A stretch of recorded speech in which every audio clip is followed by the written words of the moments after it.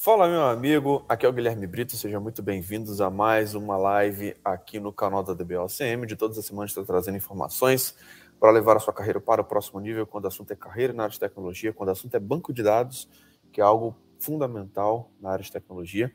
E nesse vídeo de hoje eu vou falar um pouquinho sobre esse tema, né? Se é fácil se recolocar no mercado de tecnologia. Eu vejo que é uma dúvida de muitas pessoas, eu quero trazer esse tema para a gente poder estar falando um pouco sobre isso no vídeo de hoje. Se você está buscando uma recolocação, você quer se recolocar nesse mercado, vamos falar um pouquinho aí se realmente é fácil, se não é, quais são os pontos importantes para você conseguir se recolocar no mercado de tecnologia. Se está gostando aqui dos nossos vídeos, cara, se inscreva no nosso canal, habilite as notificações, porque todas as semanas tem vídeos novos aqui no canal da DBOCM e nosso objetivo cada vez mais é te ajudar a destravar. Vamos lá, pessoal, recebi uma dúvida recentemente que é o seguinte, que ele colocou aqui, né? Busco recolocação no mercado, estou motivado e com vontade de mostrar o meu potencial, mas preciso de uma oportunidade. Eu quero trazer aqui para você se realmente existem oportunidades, como que você pode se preparar para uma recolocação no mercado de tecnologia, beleza? Tá gostando aqui dos nossos vídeos, cara? Se inscreva no nosso canal. Lembrando que essa semana vai começar mais um evento gratuito que vai ser uma Masterclass Oracle Database do zero. Se você quer aprender banco de dados do zero, trabalha numa empresa que utiliza o banco de dados Oracle, quer trabalhar numa empresa que utiliza o banco de dados Oracle, que são as maiores empresas hoje do Brasil, da América Latina e do mundo, cara, esse evento vai ajudar tanto para quem é desenvolvedor, para quem é analista, para quem trabalha com BI, para quem é arquiteto, para quem é DBA, cara, realmente vai conseguir te destravar para diversas oportunidades dentro do mercado de tecnologia. Vamos lá.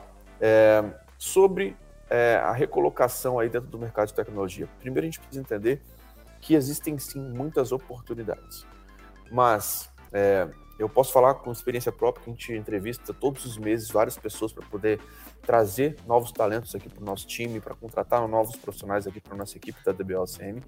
E a maior dificuldade que eu encontro nesse processo de contratação é, de fato, encontrar as pessoas que têm o perfil adequado para poder trabalhar no nosso time. Eu te falo que não é nem uma pessoa que saiba tudo, que tenha muito conhecimento, não.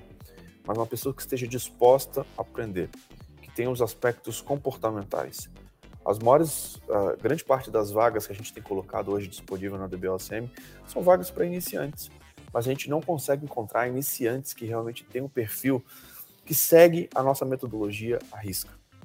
O perfil realmente de pessoas que estudam para certificações, pegam um tópico das certificações, simulam no laboratório, colocam a mão na massa, simulam o dia a dia, conseguem praticar, erram, acertam, são resilientes.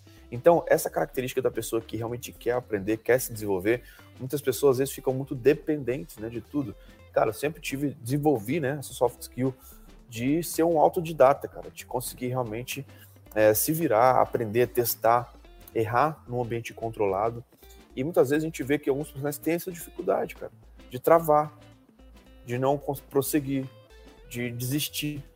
Então, primeiro, o profissional de tecnologia, ele precisa de muita resiliência, ele precisa saber trabalhar, saber lidar com trabalho sob pressão, ele precisa ter inteligência emocional. Então, acredito que para você se recolocar, suas soft skills são muito importantes, além das hard skills que eu vou falar aqui agora também, tá? Então, assim, com relação a oportunidades, sim, tem muitas oportunidades hoje no mercado.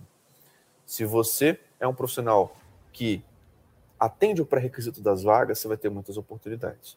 Só que muitos profissionais não atendem os pré-requisitos nem uma vaga de iniciante. Às vezes se inscreve numa vaga que não sabe nem o que faz, nem o básico do básico. Então, mesmo para uma vaga de iniciante, o que você precisa saber? Quais são as atividades daquele cara iniciante? Como que ele se comporta? O que ele faz? O que é cobrado? O que é esperado desse profissional? E é exatamente isso que a gente faz. A gente pega a descrição das vagas que estão no mercado e a gente começa a detalhar essas vagas. A entender o que o profissional faz na prática. E a primeira coisa de um cara iniciante é instalar o Oracle do zero. É ter um laboratório, é simular as atividades básicas do dia a dia de um iniciante. Tá? Então, sim, tem muitas oportunidades, mas, cara, você precisa saber o que é esperado dessas vagas.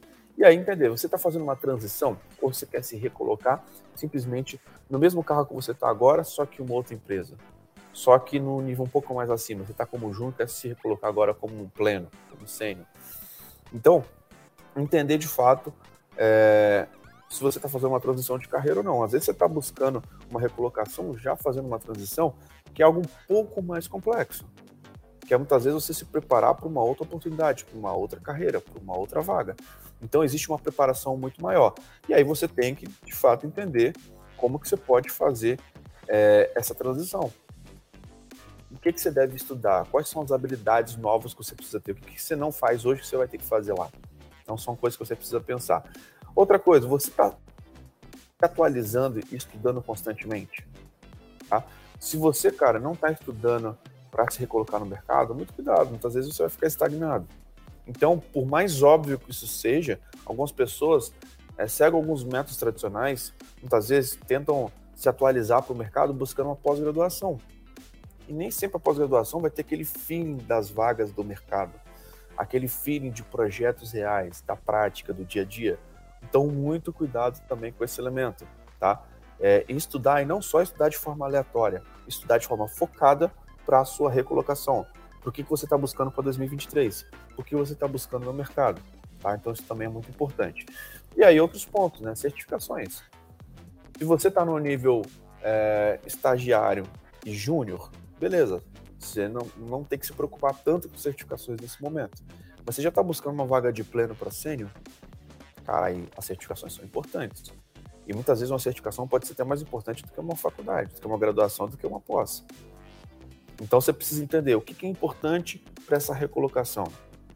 Será que para essa vaga que eu estou buscando eu preciso, de fato, de um pré-requisito de uma certificação? Será que eu tenho alguma certificação? Eu vejo profissionais que têm 25 anos de experiência na área de tecnologia e procuram a gente porque, cara, eu estou precisando tirar uma certificação que o mercado está pedindo e eu não tenho. Tive muitos anos dentro de uma empresa e acabou que eu nunca tirei uma certificação. A gente consegue preparar os profissionais para essa recolocação. Então isso acontece bastante, a gente consegue ajudar bastante os profissionais. E aí vem a parte da soft skills que eu já comentei um pouco anteriormente. Como que as soft skills são importantes, cara? Nesse momento de transição. E muitas vezes, se você está buscando uma recolocação para uma vaga mais iniciante, a soft skill vai ser fundamental. A sua atitude, a sua característica, o seu brilho no olho para poder fazer a coisa acontecer, para poder convencer aquele recrutador que você é o melhor profissional para ser contratado. Demonstrar as habilidades básicas ali, cara, de autodidata, de buscar o interesse, de realmente estar estudando o mínimo para poder conseguir atingir aquele objetivo. Entender o que é cobrado naquela vaga. Então isso é muito importante. E algo que eu sempre falo aqui, que também é fundamental, principalmente para uma recolocação, como que está o seu LinkedIn, né? Qual que tem sido a sua estratégia de LinkedIn? Será que a sua estratégia tem sido uma estratégia voltada para uma recolocação? Será que você realmente está com o seu LinkedIn atualizado, atraente para você fazer uma recolocação, para você conseguir uma nova oportunidade, para você crescer na empresa atual, para você começar a receber propostas de outras empresas? Então, existem várias estratégias que você pode fazer também no seu LinkedIn, que é uma parte muito estratégica, para você conseguir buscar esse próximo nível, tá? Então, esse é o grande ponto que eu queria trazer aqui para vocês. Cara, existem diversas estratégias, tanto da parte técnica, tanto da parte comportamental, tanto da parte estratégica, que você precisa fazer para você conseguir uma recolocação no mercado. E se você tiver esses 3 pilares, hard skills, soft skills e estratégia, cara, isso se torna muito mais fácil. Essa recolocação vai ser muito natural, você vai começar a receber propostas. Ao invés de você ficar correndo atrás das empresas, as empresas vão correr atrás de você. Por quê? Você é um cara atraente para o mercado. Você é o profissional que as empresas estão buscando. Então, se você tiver esses elementos, cara, você vai conseguir sim, de forma muito fácil, se recolocar no mercado de tecnologia. E se você quer minha ajuda, a gente fala exatamente isso na nossa mentoria de carreira. Então, se você quer saber um pouco mais como funciona a nossa mentoria, deixa uma mensagem aqui abaixo que o nosso time pode explicar como que funciona a nossa mentoria para você ter o nosso acompanhamento, eu pessoalmente analisando o seu LinkedIn, a gente te ajudar nessa estratégia, nessa sua recolocação no mercado de tecnologia, para que em 2023 você consiga ir para o próximo nível. Lembrando, pessoal, que essa experiência vai estar disponível nas plataformas de podcast, como Apple Podcast, Google Podcast, Spotify. Então assine a DBOCM por lá também, para você não ficar de fora dos nossos conteúdos, tá?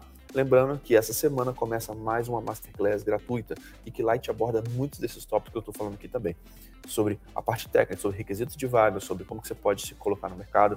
Então, clique aqui na descrição desse vídeo, faça o seu cadastro, porque essa semana vai ter mais um evento gratuito da DBOCM para te ajudar com projetos reais a te levar para esse próximo nível, beleza? Então é isso. Muito obrigado pela sua participação. Um grande abraço e até o próximo vídeo. Valeu!